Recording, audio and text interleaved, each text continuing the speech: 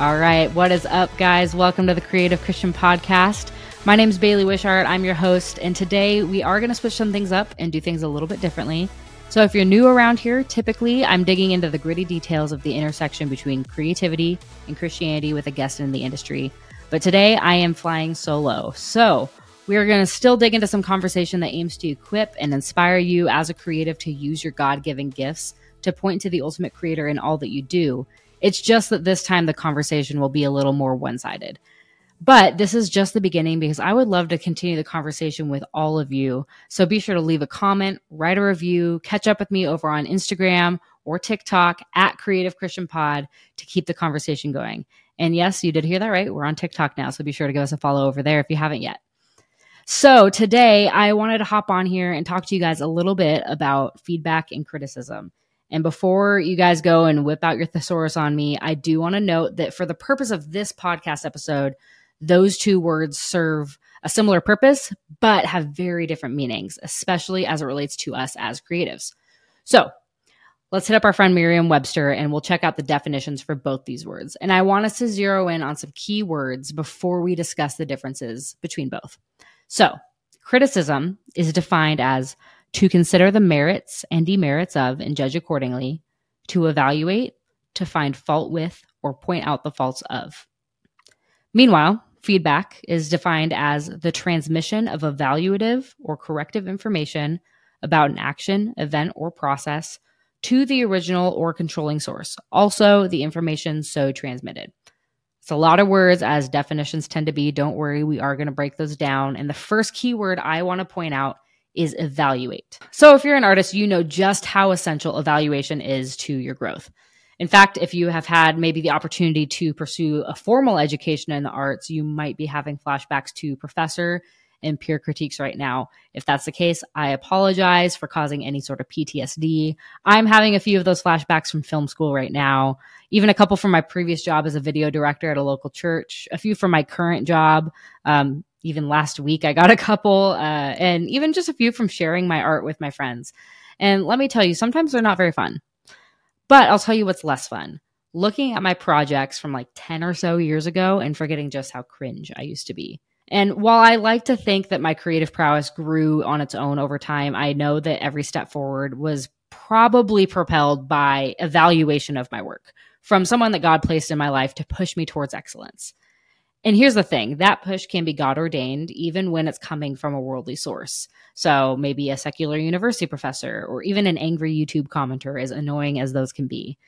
And the reason I wanted to focus first on evaluation is because one, we need it.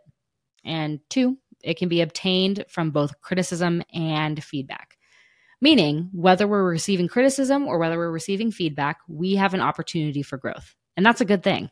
But let's dive into the difference between the two, because for those of us who lead creatives, leaning on feedback over criticism gives us the opportunity to speak life over those we lead.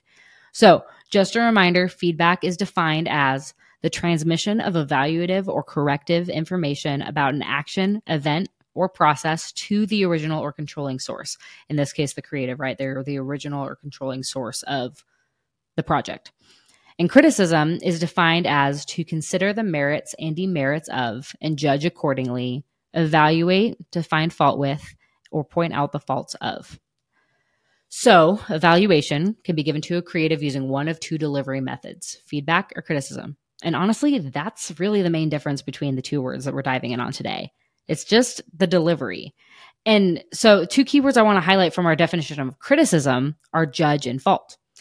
While we're giving or receiving criticism, the main message is centered around weakness, and the focus is on what we don't want to see. And sometimes the conversation can get difficult because, if I'm giving feedback to a teammate who say they've decided to caption their entire video using Comic Sans, I very much don't want to see that font. And that needs to be communicated. But criticism can tear down.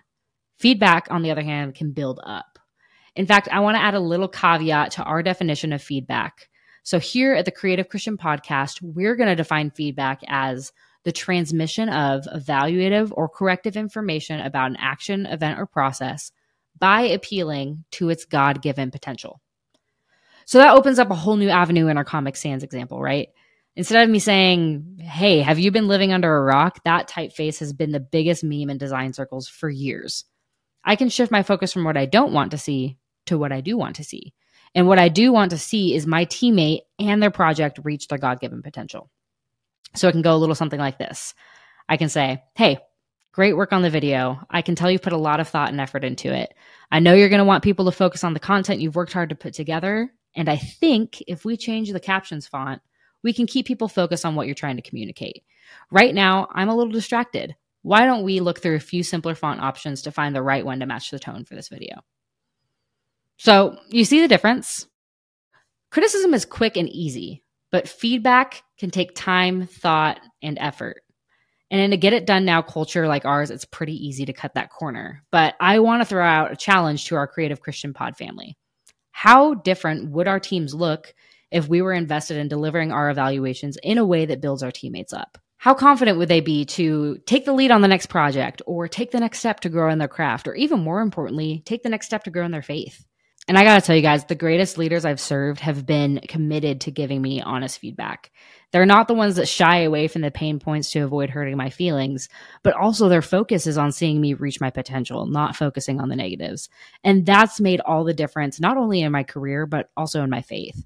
And with that being said, while we all want to be leaders that lean more towards feedback than criticism, that doesn't necessarily mean that we ourselves are exempt from experiencing criticism. Wish it were true. Unfortunately, it's not that black and white.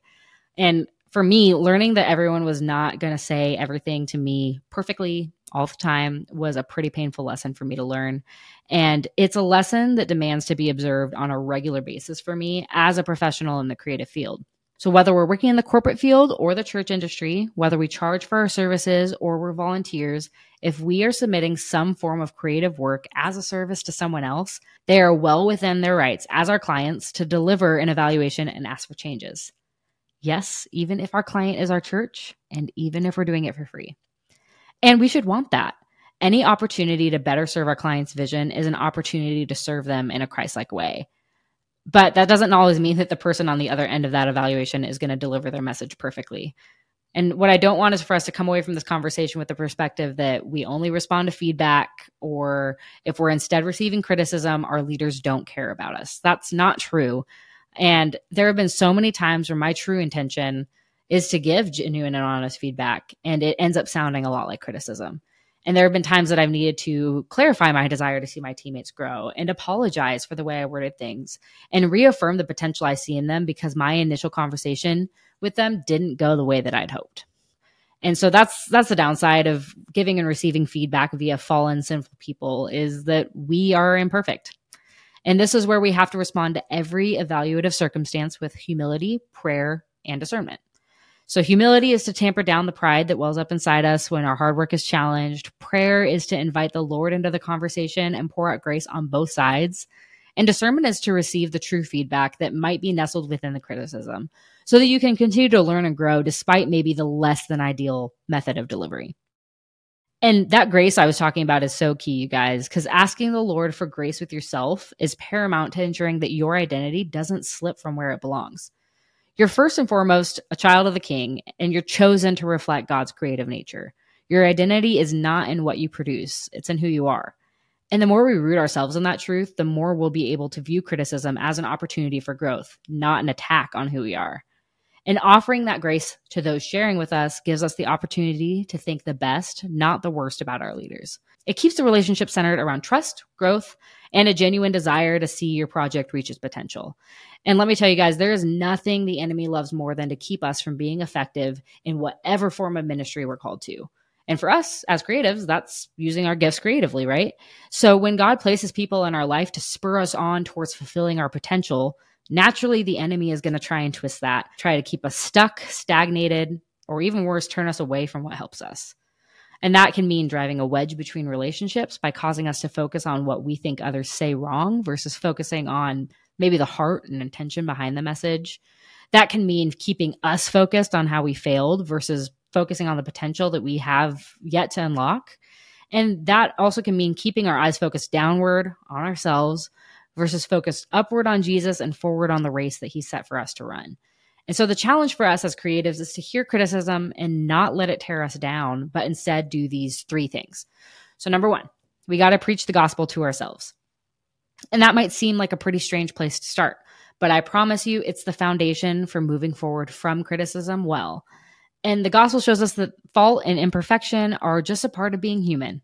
And Jesus takes on the weight of perfection so that we don't have to strive anymore.